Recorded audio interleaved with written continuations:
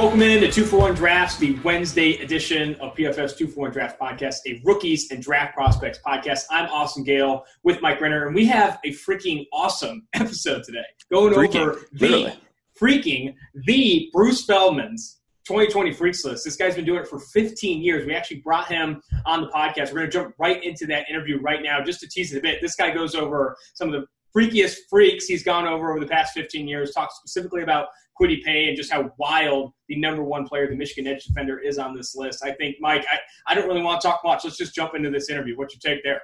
Yeah, let's kick it to Bruce of The Athletic. He does this list, I'll just say, I go back to it a lot during the, I try to memorize these numbers because these are the best nuggets you'll get about these prospects pretty much all season long.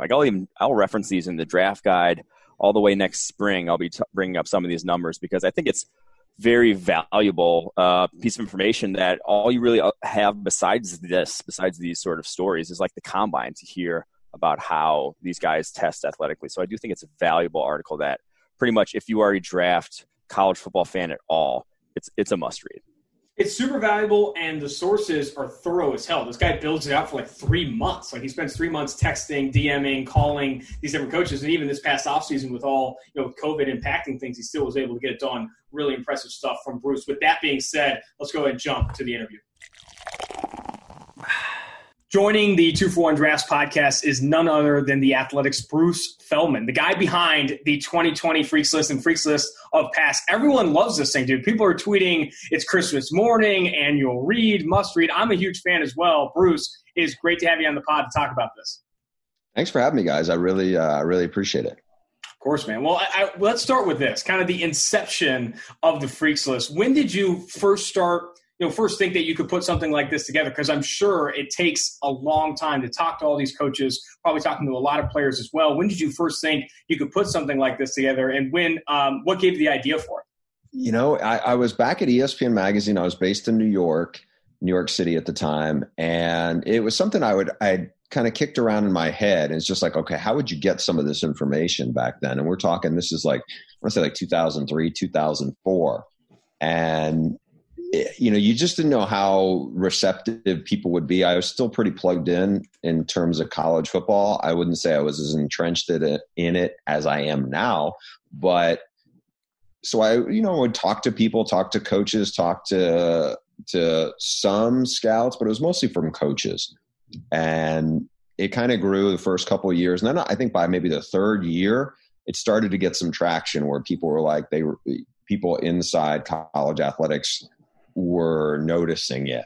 And then it really grew from there. I didn't really realize the fan part of it, where it really started to really have a connection with fan bases and everything else. I think that grew after about the fifth year of it. Now I've been doing it for over 15 years now. Now this year was the most challenging because there really wasn't much of an off season. So you didn't have, I'm relying a lot on strength coaches who I've gotten to know over the years, and they're doing off-season testing, whether it's vertical jump, bench press, you name it, all those sorts of things. But if those training programs and those testing days didn't happen, it's harder to really put a real gauge where somebody go, yeah, this guy is these dimensions, and I think he's really athletic. But you need some kind of qualifiers for that. And so I leaned on a lot of NFL scouts over the years, especially in the last few years, as finding guys who are a little off the radar. And then I can't tell you how many guys I DM'd and texted with over the last month to really try to drill down deeper to get information now. But it's always fun to work on. I come away, feel like I learned a ton from it. And it's really cool to see the response that people have when you tweet it out and all of a sudden see the reaction of people with not just around football, but within football. So the article dropped a couple days ago, but when do you start building this list? When does it start taking shape, the top 50? And is it kind of like a mini Heisman campaign almost, where you got guys and people inside sports departments reaching out to you to try to get their guys on the list? Yeah, it usually starts 2 or 3 months in advance. And then my process kind of picks up steam over the last maybe 2 or 3 weeks out, just because it's kind of a bear to do. Now, one of the challenges that I have is, especially with this, which when I say this, I mean with the pandemic and student athletes getting back to workouts, is you're getting late information, right? So there's a couple of examples where I was waiting on, and it was 2 SEC schools where one NFL scout said, you really need to look at this one receiver because in high school we heard he has really freaky numbers and we're not sure if he's that fast, but he's a big athletic guy. And you just didn't get the information. Or there may be a guy that you think because of the numbers that he previously had, and then you talk to either his position coach or the strength coach and is like, yeah, that's not a guy you're going to want. He either didn't test as well or he's not quite as fast as people think he is, or some of the numbers kind of vary. So then all of a sudden it's like, how are we shoehorning the numbers of like, okay, here's what I think of the top 30. And then this is a perfect example. Boye Mafe, who we did some Minnesota games. He's an edge rusher. And I was waiting on Minnesota. I thought I had my top 25. And I knew from doing their games and talking to some coaches that he was a guy that probably did fit in the top 15. But then when I heard from their strength coach what the numbers were, I mean, he vertical jumped 40.5 inches at 260 pounds. That's 4.5 inches higher than any D lineman at the combine. And some of his other numbers were crazy. I'm like, okay, this guy's got to be around the top 5. So you're kind of reshuffling everything. And at some point I'm waiting on a picture of Michael Martinez's freakish hands. And I'm trying to get that from the tight ends coach at UCLA. It's just, it's a weird little process to get to the finish line. I definitely encourage everyone to go to The Athletic and check out that article. If you're not a subscriber, go subscribe. It is worth the price of admission. I want to talk specifically about number 1 on the list, Michigan's Kwity Paye. And he's a guy that we've had conversations about on the podcast in the past. I know his backstory a little bit, coming from Rhode Island, played running back, I think in high school, and put up pretty decent numbers as a running back, then packed on a ton of weight at Michigan. Talk more about the number 1 player on this year's Freaks list and dive a little bit into his background. Yeah. So, he was on my radar probably a year and a half ago. I did some Michigan story in the offseason, talked to Don Brown, the defense coordinator, who, as you mentioned, Kwity Paye's from Rhode Island. Don Brown's a New England guy. And so he really raved about him, but there were no numbers, at least I remember from talking to Don Brown about it. And then as I got into this process, I was talking to some NFL scouts, and one of them had said, Kwity Paye, we've heard, has the second fastest 3-cone time on the entire Michigan team from this offseason. And, Michigan, it's like they got some athletes now, right? So it's like second fastest on the team. And then I talked to some sources within the program, and somebody had sent me back basically his workout sheet or from his testing results. And it was a 6.37, which is blazing fast. Even for a defensive back, it's blazing fast, much less for a 271-pound guy. And then you look, his 40 time was 4.57. That's moving. He benched 30 reps at 2.25. His shuttle time was a 4.15. Really fast 60-yard shuttle. And so one of the coaches I know there said he has the best change of direction of anybody I've ever been around. And remember, just a couple of years ago, they had Rashawn Gary in there, who was a freak in his own right. So Kwity Paye is definitely there was a couple of guys I would say. Boogie Basham is an even bigger guy in the ACC, another defensive lineman, was another one I gave a lot of consideration to.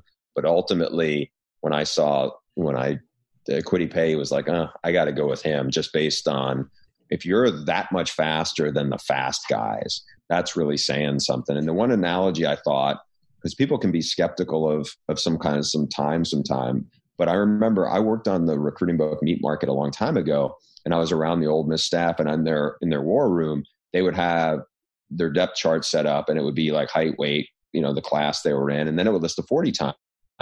And Mike Wallace was one of the receivers at the time, and his 40 time was like a 4.28 on there or something, which was like crazy fast. I don't think anybody would have thought back then Mike Wallace was a 4.2 guy. But so you'd like kind of shrug your shoulders at it, but then you'd look at the rest of the board, and Ole Miss had nobody else within like 0.2 of a second of him. So it kind of showed you in perspective. And now, when Mike Wallace went to the combine or went and did his pro day, he was crazy fast. And so you kind of see it in the context. And I think that's why it kind of holds up when it comes to Kwity Paye. Yeah, to put that 6'3", 7'3" cone into perspective, Darrelle Revis and Tyreek Hill, two of the freakiest change of direction athletes I've ever seen at the NFL level, were in the 6'5s, and those were blazing times for a 3 cone. He's at 6'3", 7. Is that, or is there any other number that comes to mind as the single freakiest measurement you can remember from someone on your freaks list over the past couple decades? The one that stands out, because it's fresh in my mind, the Michael Martinez hand size. I mean, you guys are well-versed, obviously, in the combine. His hand, and this came up for a while. We did a Oklahoma-UCLA game, and I remember you see Michael Martinez. He's a humongous tight end, 6'6", over 260 pounds, and his arms are so long that it looks like his hands can touch his ankle bones, without him bending. I mean, he's just crazy-looking athlete, but to have Chip Kelly had DeForest Buckner, and DeForest Buckner's hands, along with Gozer Cherilus, the old BC lineman, I think are the biggest measured hands at the combine. And he says Michael Martinez's hands almost an inch bigger than DeForest Buckner. I mean, that's insane. How big this guy's hands are. So when they had sent me when the tight ends coach at UCLA asked Michael Martinez for a photo of his hands, he ended up taking a picture of his shoe with his hand next to his shoe. And I was like, well, this is interesting, but Michael Martinez has a size 19 shoe. So his hand is not going to seem, like for the average person, it's like, yeah, that's a big hand. But in the context of the average person doesn't know what a size 19 shoe looks like either. So that really kind of popped to me, because you have we've seen guys who have crazy vertical jumps or crazy broad jump or power cleans this or whatever. But to have a hand that is like almost a full inch bigger than like the biggest hand at the combine, that's kind of mind blowing. Like Giannis Antetokounmpo, basically. Yeah, or Boban or something. Yeah. All right, Bruce. So we've talked about, what the freakiest measurement you've kind of seen. Who, you've been doing this, like you said, for 15 years. What athlete comes to mind that you think is the freakiest of the bunch? You're going to have to do maybe at the 20th year anniversary, like the top freaks list of the 2 past decades or whatever. But I want to hear now who you think would be up there on that list. Clowney's explosiveness. I remember, so the strength coach who was at South Carolina at the time, Joe Connolly, he then went, at one point he was at UMass when they had Andy, God, I'm blanking on Andy's name. He's with the Cardinals, super fast slot receiver. Andy Isabella. Thank you. So he had him, who's a different kind of athlete, much smaller, but obviously freak athlete himself. And then Connolly's at ASU. But the way he talked about how Clowney was so much more explosive than the next most explosive guy in terms of what they measured it in Tendo units, it wasn't like that's the kind of thing where you or I or anybody who's like even really into working out is going to know how that necessarily translates unless you're a strength coach at a high level or one of those places with a lot of science behind it. But he talked about Clowney being so much more explosive than the next explosive guy. That stays in my head. Margus Hunt, he was the number 1 guy on our freaks list. He was obviously a European track star who went to SMU. And I just remember when Margus, who was like 6'8", when I got his numbers and talked to the coaches he worked with at SMU, people were like, there's no way these numbers are legit. And then a year later, he went to the combine and he almost replicated them to the exactly so. So, I mean, Margus Hunt, Clowney, Myles Garrett kind of all, stand out to me in what they do in their level. And then there was some other guys who, like, the freakiness. I remembered, Penn State had a D lineman a few years ago who was like, could hit a golf ball for like 400 yards and was into, right? All kinds of nutty stuff, but was also really an explosive athlete. So you get kind of some of those, or Owen Schmidt could like power clean like a Buick, kind of stuff. And it just really random things, kind of like the Michael Martinez freakish hand size stuff or whatever. I mean, there's some of those kind of stand out unto themselves. Is there a player from Freaks List of years past that you just thought he's too freaky? How is he going to fail in the NFL? And then just didn't pan out in the league, just ended up just didn't look like that same freakish athlete that you saw or that tested like that in college? Yeah, I mean, I always wondered what would Taylor Mays have been like as a bobsledder, because he was obviously super, super explosive. And he at USC, I mean, I don't know how instinctive he was as a defensive back, as a safety, but there were some he had some brutal hits on guys, and it wasn't like he didn't make any plays, but it didn't really translate where you had a big, freaky athlete who was really explosive, but just, he didn't stay in the NFL for all that long. So he's the first one that comes to mind. And there's a handful of those guys. Some guys are better athletes than they are football players. And,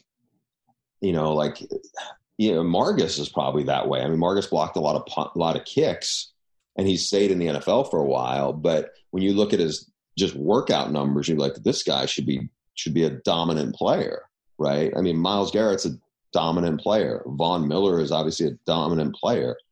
Calvin Johnson, who we had on early on in this thing, was obviously a dominant player. Adrian Peterson was a dominant player. But there's a handful of guys where you're like, it doesn't necessarily translate to be that. There was a player, it might have been the first year I did it, named Turner Nanda, who was a MAC linebacker who was super explosive. I don't know if he played it down in the NFL. I do not. I know it's a deep cut. I know there are a ton of guys in the PFF offices that were like massive Margus Hunt fans, like thought he was going to be generational. And I agree that he hasn't panned out as his numbers would suggest. I want to talk specifically about this list, who you think is going to break out in 2020 from a production perspective. Mike and I went back and watched a ton of tape on the guys that you mentioned. Boye Mafe, Ali McNeil are two that I was like, man, you turn on the tape and you see it with these guys, that they are given more opportunities or whatever it may be. Who are some names, or a name that you think is going to really break out from a production perspective? Well, and last year, Caleb Farley was the one that I saw on that list, and then he ended up having a monster 2019. So there always seems to be one. Yeah, and Boye Mafe would be the one, because talking to the coaches there, they feel like he is going to break out. And we'll see how, Carter Coughlin's no longer there. We'll see how he translates and goes from there. I mean, this is maybe to a lesser degree. I'm curious what Racey McMath does at LSU. He's a great special teams player.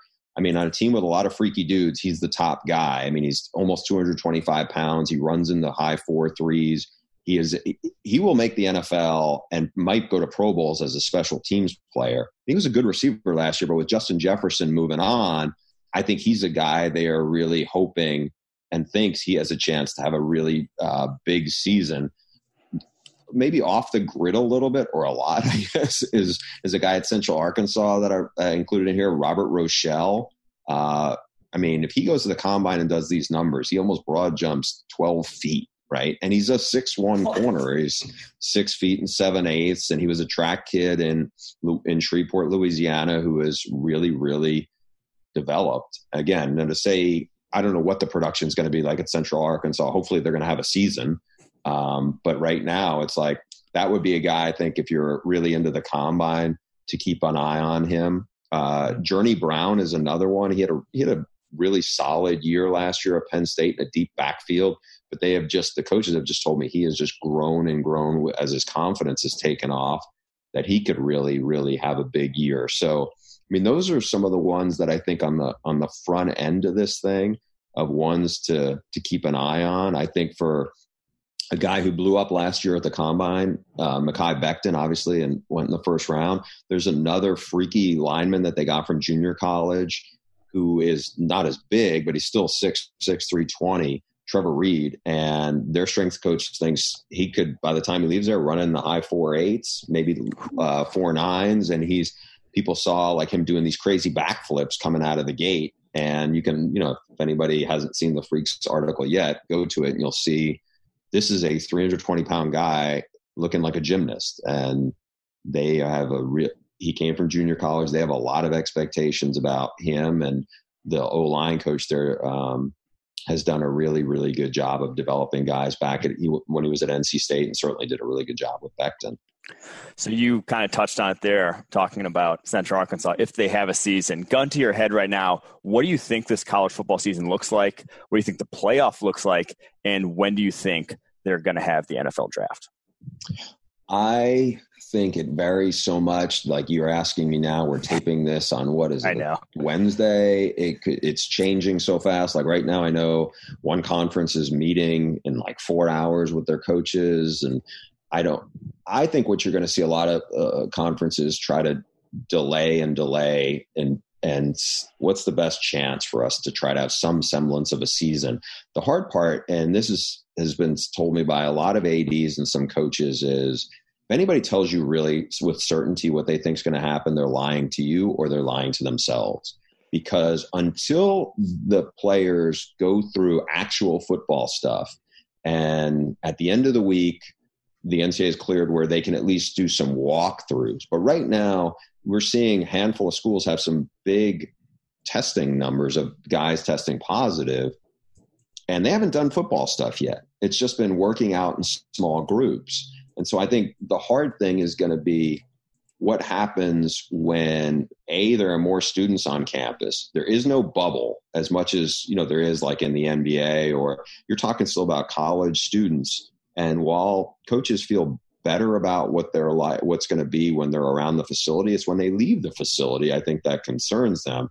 So I'm optimistic that maybe there'll be a start to a season, but I just don't know how far it's going to go, just because it's so hard to predict with this virus and with the cases. Because for as much as people can say, well, they're young and they're going to be fine, even if they test positive, they're probably going to be asymptomatic. You're still not going to be playing players who have positive tests, right? And so what happens with the contact tracing, where you may have a bunch of guys who are either quarantined or held out for a while, and that's if things go well. I mean, the nightmare scenario is you have 130 FBS programs and let's say 100 guys on average on a team. That's a lot of numbers. That's to scale up. And if something really bad happens, hospitalizations, ICU, or God forbid worse, I don't know how they move forward with that, especially with so many other leagues at different levels saying we don't think it's safe for our players to play. Because remember, these are college athletes, and while they may want to play, they're not professional athletes. And I think that's a tough proposition for college presidents to navigate. All right. One last one here. I got to be a homer for a second. With everyone saying they're going to, the goal is to do a conference schedule. What happens with Notre Dame this fall? What do they do with everyone sort of canceling their games against them? My hunch is that they will try to brand together with the ACC. That's what I heard was one of the ACC's tentative plans, what they would kind of bring in Notre Dame. Obviously, Notre Dame has a ton of marketability and a huge fan base and following, so that's good for TV ratings and all sorts of other things. The challenge, I think, is going to be, and Jack Swarbrick has said, I think he told ESPN this a day ago, that there is probably some expectation that maybe the season starts later. Maybe it's less games. And I think depending on who you talk to, and especially what they say on the record, and look, Jack Swarbrick went on the record. A lot of guys have not, a lot of ADs, I should say, have not gone on the record and really spoken and said too much of the things that you hear kind of privately. Gene Smith, the Ohio State AD, who's probably the most powerful AD in the country, he did do that when the Big Ten decided to say, hey, we're going conference only. But I think Notre Dame will be tied to the ACC and whatever that means. And Notre Dame's going to be fine. If anybody's going to be fine in FBS, it's going to be Notre Dame. Fair enough. Well, I'm glad to hear. Yeah, that's good. Golden Domers live on for a season in 2020. Bruce, really appreciate your time. Really appreciate all the work that you do in this Freaks List. I know it's something that Mike and I really, really do respect and read every single year. I encourage everyone, again, subscribe to The Athletic to read this thing. It is worth it every single year. Bruce, thanks again for coming on. My pleasure. Thanks, guys. I really appreciate it. And we're back. All right. Biggest takeaway on this thing is that Bruce Feldman works his freaking ass off. This guy is like literally texting, DMing people for 3 months. He's also a sideline reporter. He's got sources on sources. He knows everyone in freaking college football practically. And I think he does a lot of good work, works hard to put this list together for sure.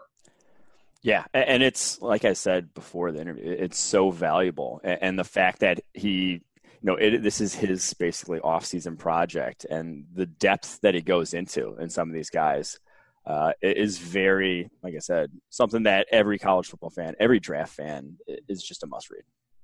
I was glad he brought up Margus Hunt because, that guy did have just ridiculous numbers coming out, but never really panned out. And he also talked about, Myles Garrett. I don't think you said there was fans at the PFF offices. I do not recall. Sam Monson is a diehard. Sam Monson is a diehard Margus Hunt guy.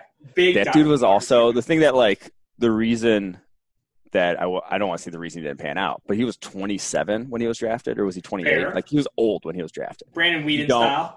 You don't exactly the development at that age. I don't care who you are, is going to be difficult. So I think that played a lot into it. But he did have the Kwity Paye 3-cone time is ridiculous. The freaking the hand size of that UCLA tight end. There are some dumb numbers there. I will say, if that's real, if he puts up even sub 6'5" at the combine.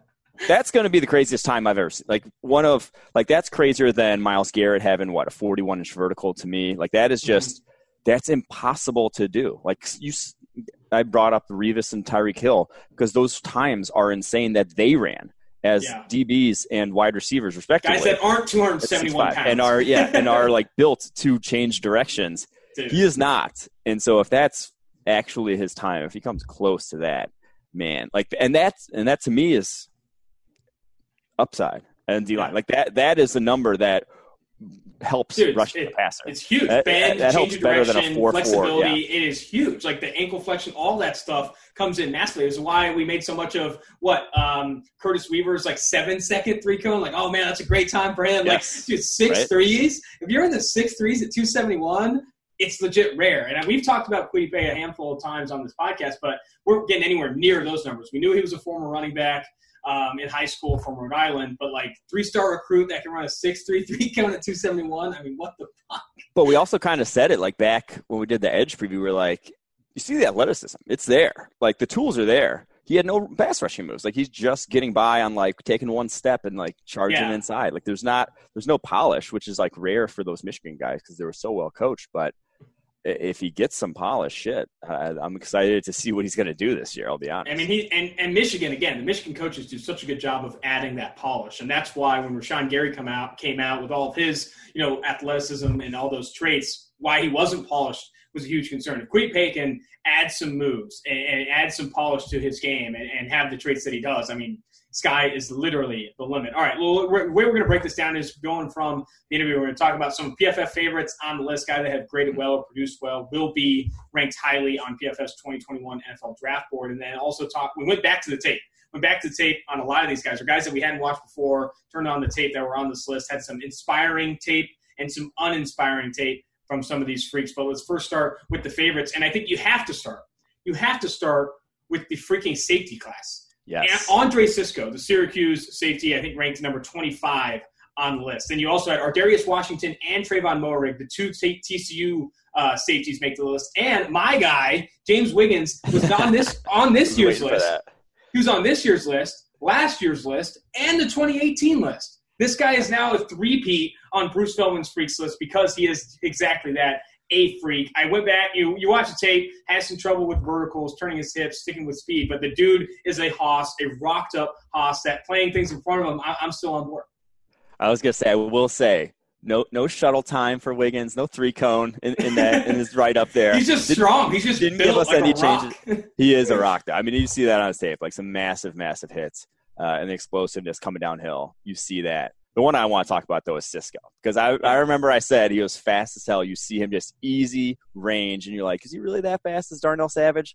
4.33 reportedly last year. Laser timed, too, and a 4.1 shuttle at 6 foot 210. This guy, that's my guy in the safety class. Actually, I don't know. Ardarius Washington, also my guy, who he's ranked 23rd on this list. He had a 370-pound – he cleans 370 pounds at 5'8", 179, over twice his body weight.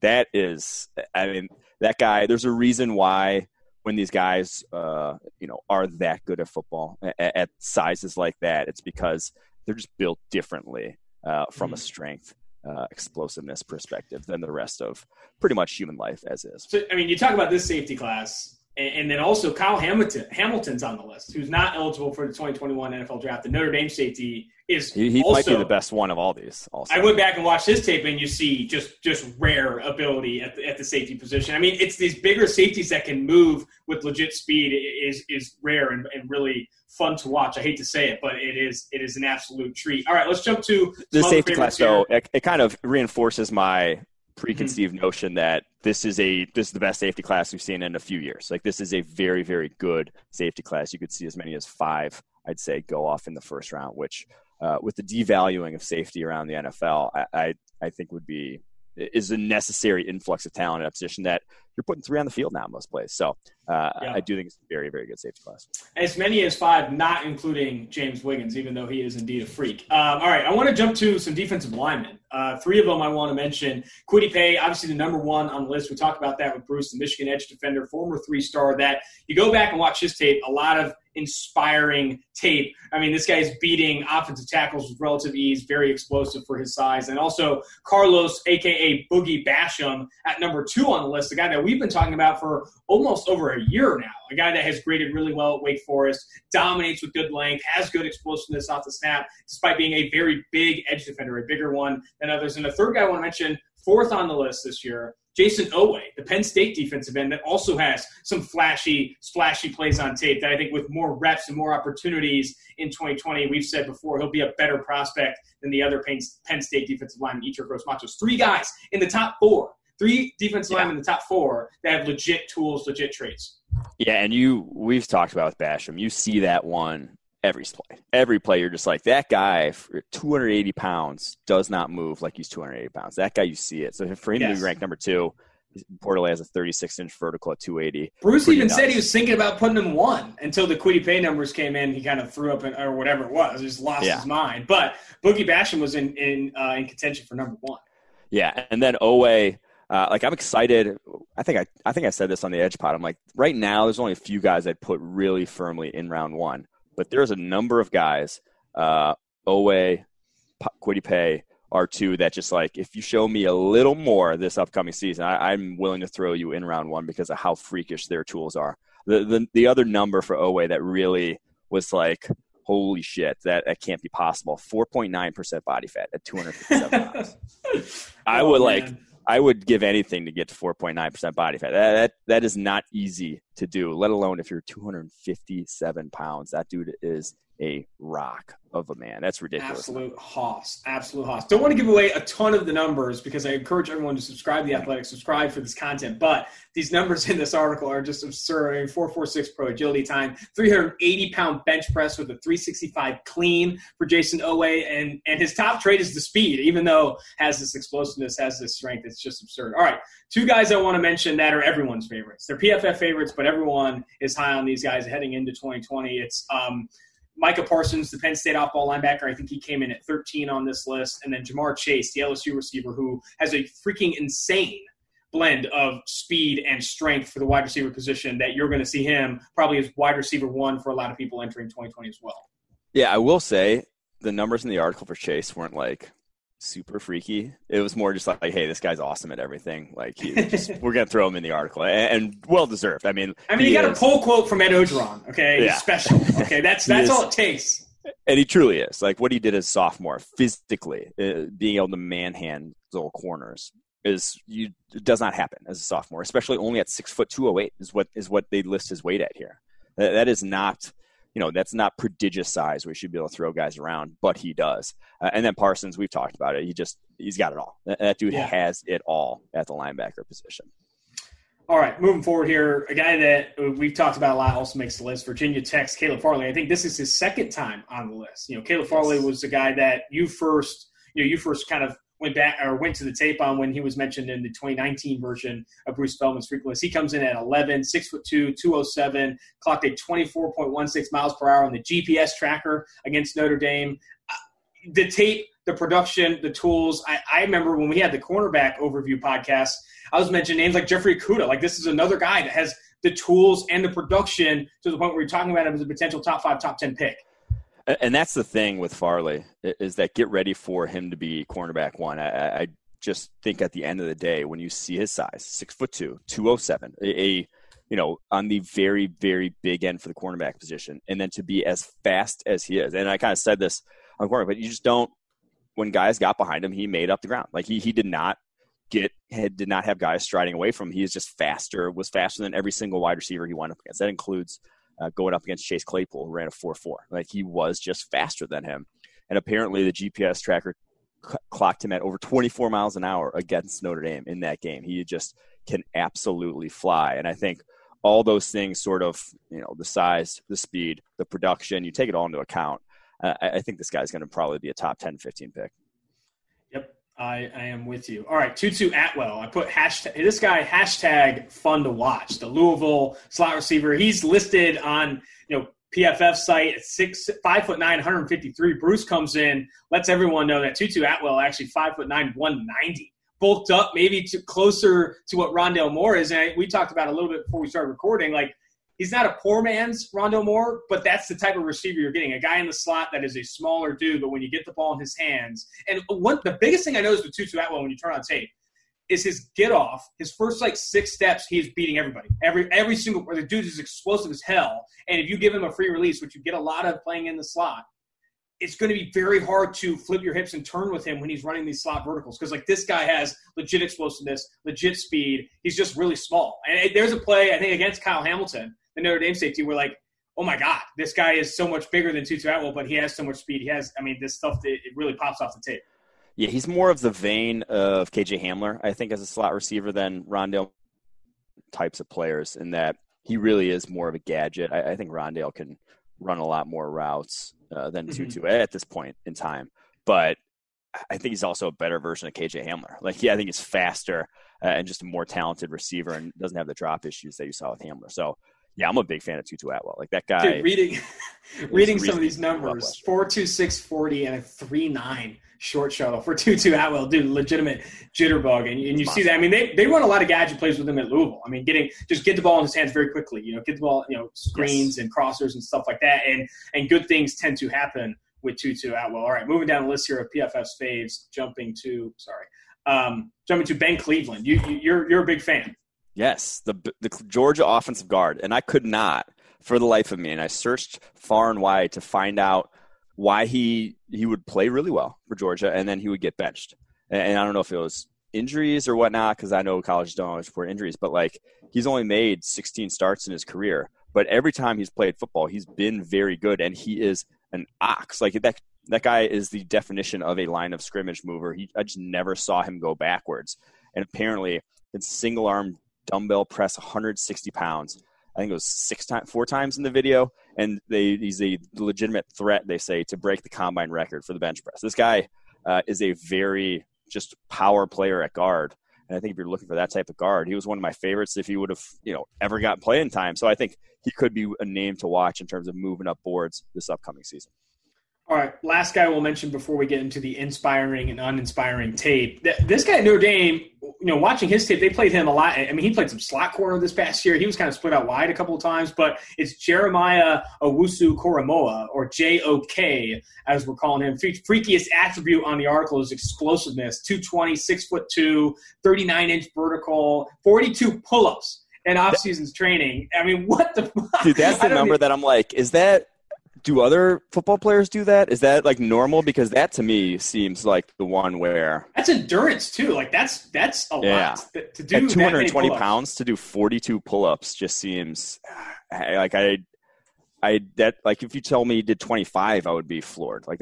25 would be an insane number. 42 is just I still think JOK, I think he played a lot of different positions and was asked to do a lot of things for Notre Dame this past year, to where sometimes I think you saw his head spinning a bit on plays. But when he knew what he was supposed to doing, and I think you could say that about a handful of players on these lists. You go back and you're like, okay, why isn't Marcelino Ball, Trill Williams, you'll put things together. It's but when they know what they're trying to do, you see the explosiveness, you see why they're these freaks, as Bruce Feldman tags them. But I think the same thing with JOK. But I think JOK, compared to those other guys, has more opportunity to kind of develop and more opportunity to be one of those guys for Notre Dame. All right, that's going to do it for the PFF phase. Let's dive into inspiring tape.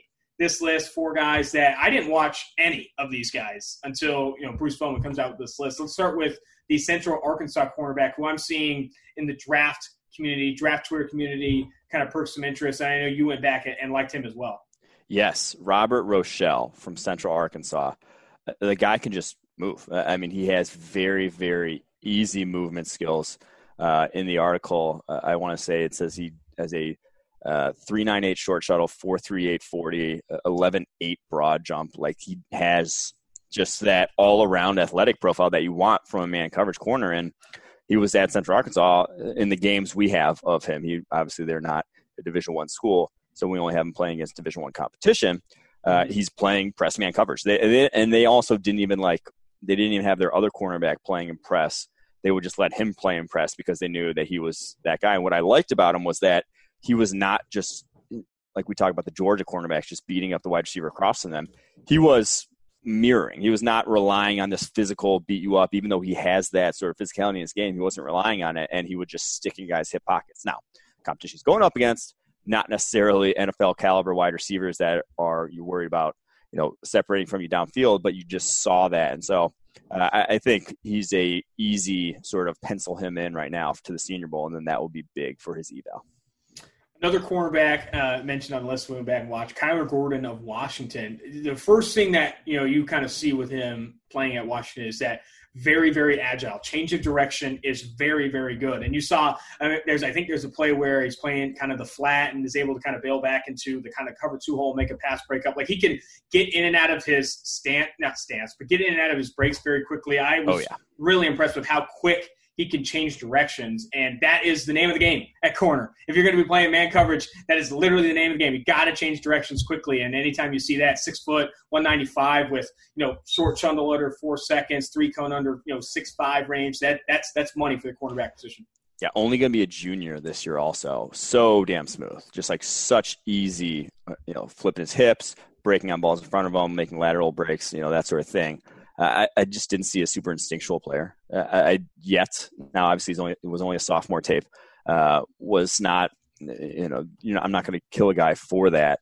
But I just don't think, when you saw, I'm blanking on the guy's name from a couple years ago from Washington, the corner who went Byron Murphy? Byron Murphy. When Byron Murphy, just different level of seeing the game, Byron Murphy almost looks stiff compared to this guy. Honestly, but this guy's also has that. I'd be curious to see if he plays some slot also in this defense, because obviously with Elijah Molden there, he won't this upcoming season, but or if someone covets him as that, because I think that's kind of short area underneath stuff was when he was at his best. And for all those great change direction drills, he didn't seem that fast, actually. Guys were separating, guys were running away from him down the field. So he might not be a 4-3 guy at corner. So I did like his tape, though. There was still a lot to like. I'm just looking forward a little bit more this upcoming season to put him, in the first few round conversation. All right, let's jump to another guy I mentioned that I really liked his tape. He went up against some cupcake competition early in this season and earned some high grades because of it. But Aleem McNeil, defensive tackle, played a ton of nose tackle for NC State this past year, wears number 29. Got to respect that. 6'2", 315, 320, earned an 80.8 PFF pass rushing grade this past year. Dude wins quickly for a big man. Can win very quickly, very explosive. And I sent you a couple plays. I was like, holy shit, this guy can get out of his stance. This guy can get after it. The problem is he's a little inconsistent. I wouldn't put endurance on his – you watch some full games of him against some of the better competition, you see why he doesn't have a pass rush grade in the 90s. He's not winning every single rep. I think he can wear down in games a little bit. But when it hits fast and hard. And I think Aleem McNeil – getting the conditioning early, baby, and I think we could see really, really good numbers from him this year. Yeah, man. Anytime anyone tried to run outside zone, wide runs against him, where someone had to cut him off, it was over. You're not going to go track this guy down. He's just too quick for especially college offensive linemen. Reminded me a little reminiscent of Neville Gallimore's tape from last year, where it was just this guy's so much better an athlete than what he's going up against. But why is he not really taking over games? Why is he kind of just it's this one play where he just knifes, it's one step and he's in the backfield and one hit and he's gone. So there's a lot more development that needs to come in his game. And good news is he's only a junior. For him to have done that already as a sophomore, very encouraging. And again, you can win on the interior with pure athleticism a lot of times. Like that, you don't need. And he's still a big dude, though. Like, he's not undersized. 326 is what they said. So that's pretty. Yeah, and he plays nose tackle. Like he is their nose tackle in that NC State defense. And he wins from a zero a lot. Like he can win straight up, head up on the center, and beat him to his shoulder and stuff. So I don't know. I'm encouraged to watch more of his tape. Another guy that I felt was inspiring, you had maybe different opinions, but it was Boye Mafe, the Minnesota guy. Didn't play a ton. I know he's an older player. I think redshirt junior is what you said. But on the limited snaps he did play, like you do see that freakiness. You do see that explosiveness to win the edge. I was inspired by Boye Mafe's tape. What's your opinion? Yeah, and he was who Bruce sort of highlighted as one of the breakout candidates. And you could see it. There's no doubt about that. Like he's not a guy who has these explosive testing numbers and you're like, where is it? I think you see it most plays. It's just pretty much every time he won last year, it was just him trying to run right through offensive tackle. A lot of bull rush pressures on his tape. There's one really nice move. It was against like Rutgers though. Like it goes against a tackle who really could not hold his jaw, couldn't keep up with them athletically. Dude, the Rutgers tackles, going back and watching some of these Big Ten defensive linemen, the Rutgers, man, it's like Louisville a few years ago or Florida State. Like you watch these offensive lines, there's just no shot. Oh yeah. Oh, it's bad. Like there's a reason why Rutgers is Rutgers. But yes, back to Mafe. So he only 204 snaps though last year. Only 143 the year before that. I just, to me, you're this freaky. Mm-hmm. Why can't you see the field? And I get that they had Carter Coughlin, but it's like there just seems something that's just concerning to me that he couldn't see the field for Minnesota more with those tools at his age. So we'll see. All right, we're going to jump now to the guys that made this list but had some uninspiring tape. Not, maybe you did see some of this athleticism, but the production or the tape they put out was not great. Let's go ahead and start with Jalen Virgil, who was highly ranked on the list. The App State wide receiver, I think he came in, top 5? Number 3? Third. Yeah. Number 3 on the list, 6'1", 210, ran a 10.29 100 for the App State track team. I mean, this guy's got explosiveness, got speed. What didn't you like about the tape? There's no agility is the thing. Like he does not – who does he remind me of? Chris Conley maybe, where it's just like in a straight line. It looks great. But it's like, why is he not breaking more tackles? Why is he not like with this explosive, out-of-this-world physical profile, third on the freaks list? Really was not much of a tackle breaker. Did not get open as much as you would expect for a guy with, 4, 3, that sort of speed. To get open down the football field. There's no salesmanship to his routes. Anything outside of straight line routes did not look good. I was not a fan, unfortunately, because I wanted to believe. That's a ridiculous athletic profile.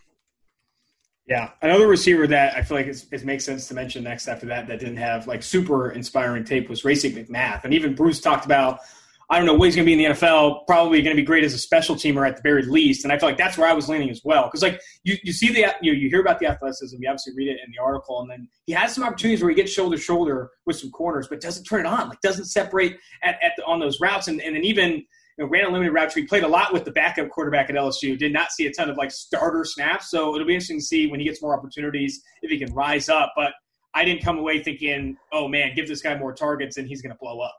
Yeah. So there were 2 things I wrote in the negatives when watching his tape. One was takes over 3 yards to stop on a 10-yard hitch, which is objectively off. Like that's just very bad. You're just not going to get open in the NFL if it takes you 3 yards to stop and hitch. Like that's a non-starter. And then also that he runs routes, slants, in breaking routes very high. And those are 2 just I don't know if you correct high route running, like being running. Maybe that's just, to me, a lot of times that's who a guy is. He's just not a flexible guy, even though he's ridiculously explosive. So I don't, 17 passes last year for 285 yards. Now he backed up multiple NFL first rounders, but to me, he's not a guy who's just like on the precipice waiting to blow up sort of thing.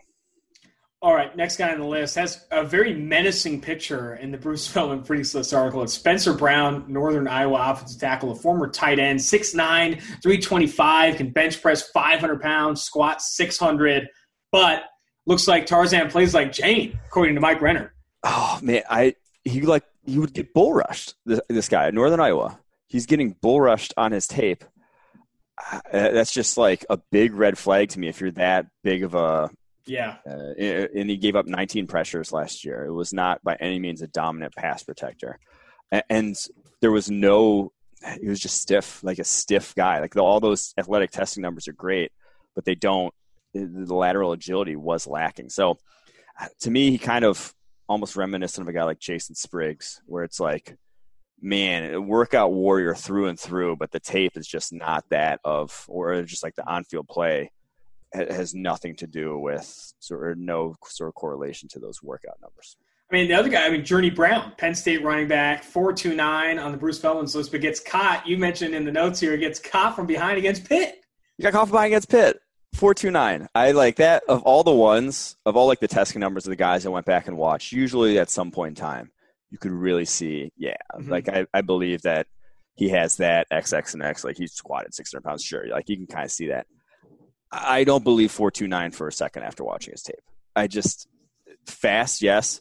4.29 is, Chris Johnson ran at 4.24, obviously. So he no one ever even came close to catching him behind. Just looks different. Like 4.29, anyone looks different in the open field. And to me, Journey Brown, you never saw that. Like, oh, he looks different in the open field sort of guy. All right, two defensive backs I want to bring up that I went back and watched. Trill Williams, the other Syracuse defensive back mentioned alongside Andre Cisco, and then also Marcelino Ball, the older, I think he's entering his 5th year at Indiana, the older Indiana defensive back. Both of these guys, I'll start with Trill Williams, I think is a very good athlete, and you see that in the straight line speed, but takes so many risks. This guy just takes so many risks. There's very similar to Andre Cisco. Not good, yeah, not good ones. Yeah, he's not making plays either.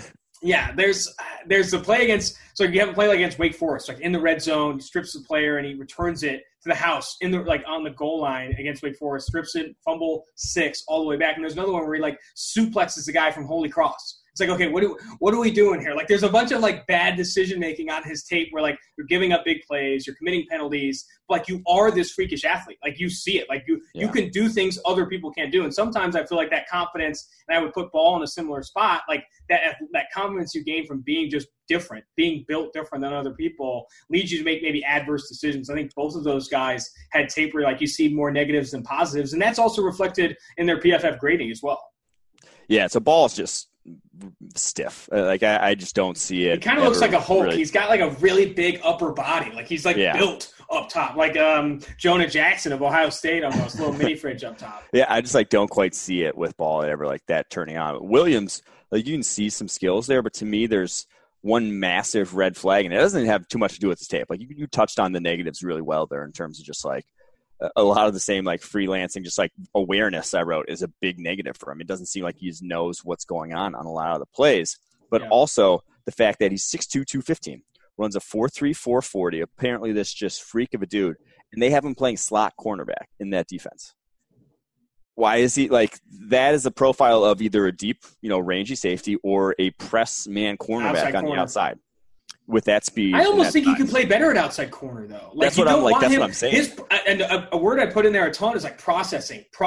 You're not seeing him process plays when you're playing in the box and when you're playing slot corner. A lot of the times you have to react quickly to outside screens and these things. Playing outside corner, you're limited, or more limited in terms of range of outcomes. I think he's maybe even played out of position there a little bit. So he did play there as a freshman. Played a couple games there late in the season.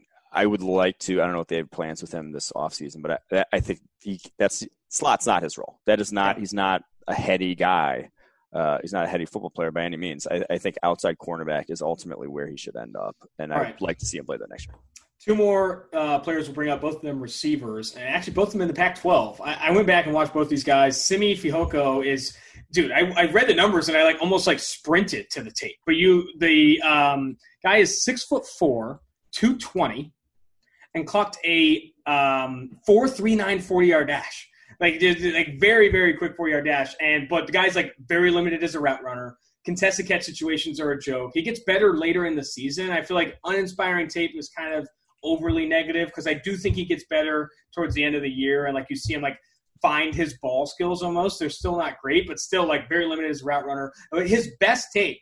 Elijah Molden plays him in the slot against Washington. He runs slot verticals, just run the straight line with a free release, and he beats them both times, 2 times over the top against Elijah Molden. But that's what you're getting with him. Run him in a straight line And even against press, as big as he is, 6'4", 220, getting whooped in press against some smaller cornerbacks, obviously smaller cornerbacks. So I think he still needs to learn to play the position.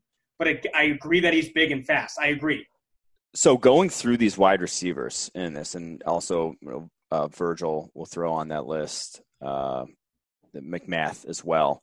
How many guys at the NFL level who just like didn't have good college production whatsoever, didn't have route running chops, but were big and fast, ended up turning into, and we're not necessarily productive at the college level, ended up turning into like good at the NFL level. All of a sudden it turns on, and then you turn to be like, I just am so wary of these guys. And I don't think Terry McLaurin fits that bill by any means, because he was a very good route runner, even at Ohio State, even though he was exceptionally fast. And I don't think Tyreek Hill fits that, because the dude was running back his career at Oklahoma State and just like changed positions altogether, which is a completely different thing than having played wide receiver your whole life and just not being good at it at this point. So I just don't think that that's a position where you can just say, hey, he's an athletic freak, maybe he'll figure it out. I don't think it's way more of a skill position than people give credit for. Like, everyone wants these fast, agile guys, but like, you have to be good. Like, you have to be a good route runner. You have to be good against press, good in contested catch situations, catch the ball consistently, run a diverse route tree. There's only like a couple in routes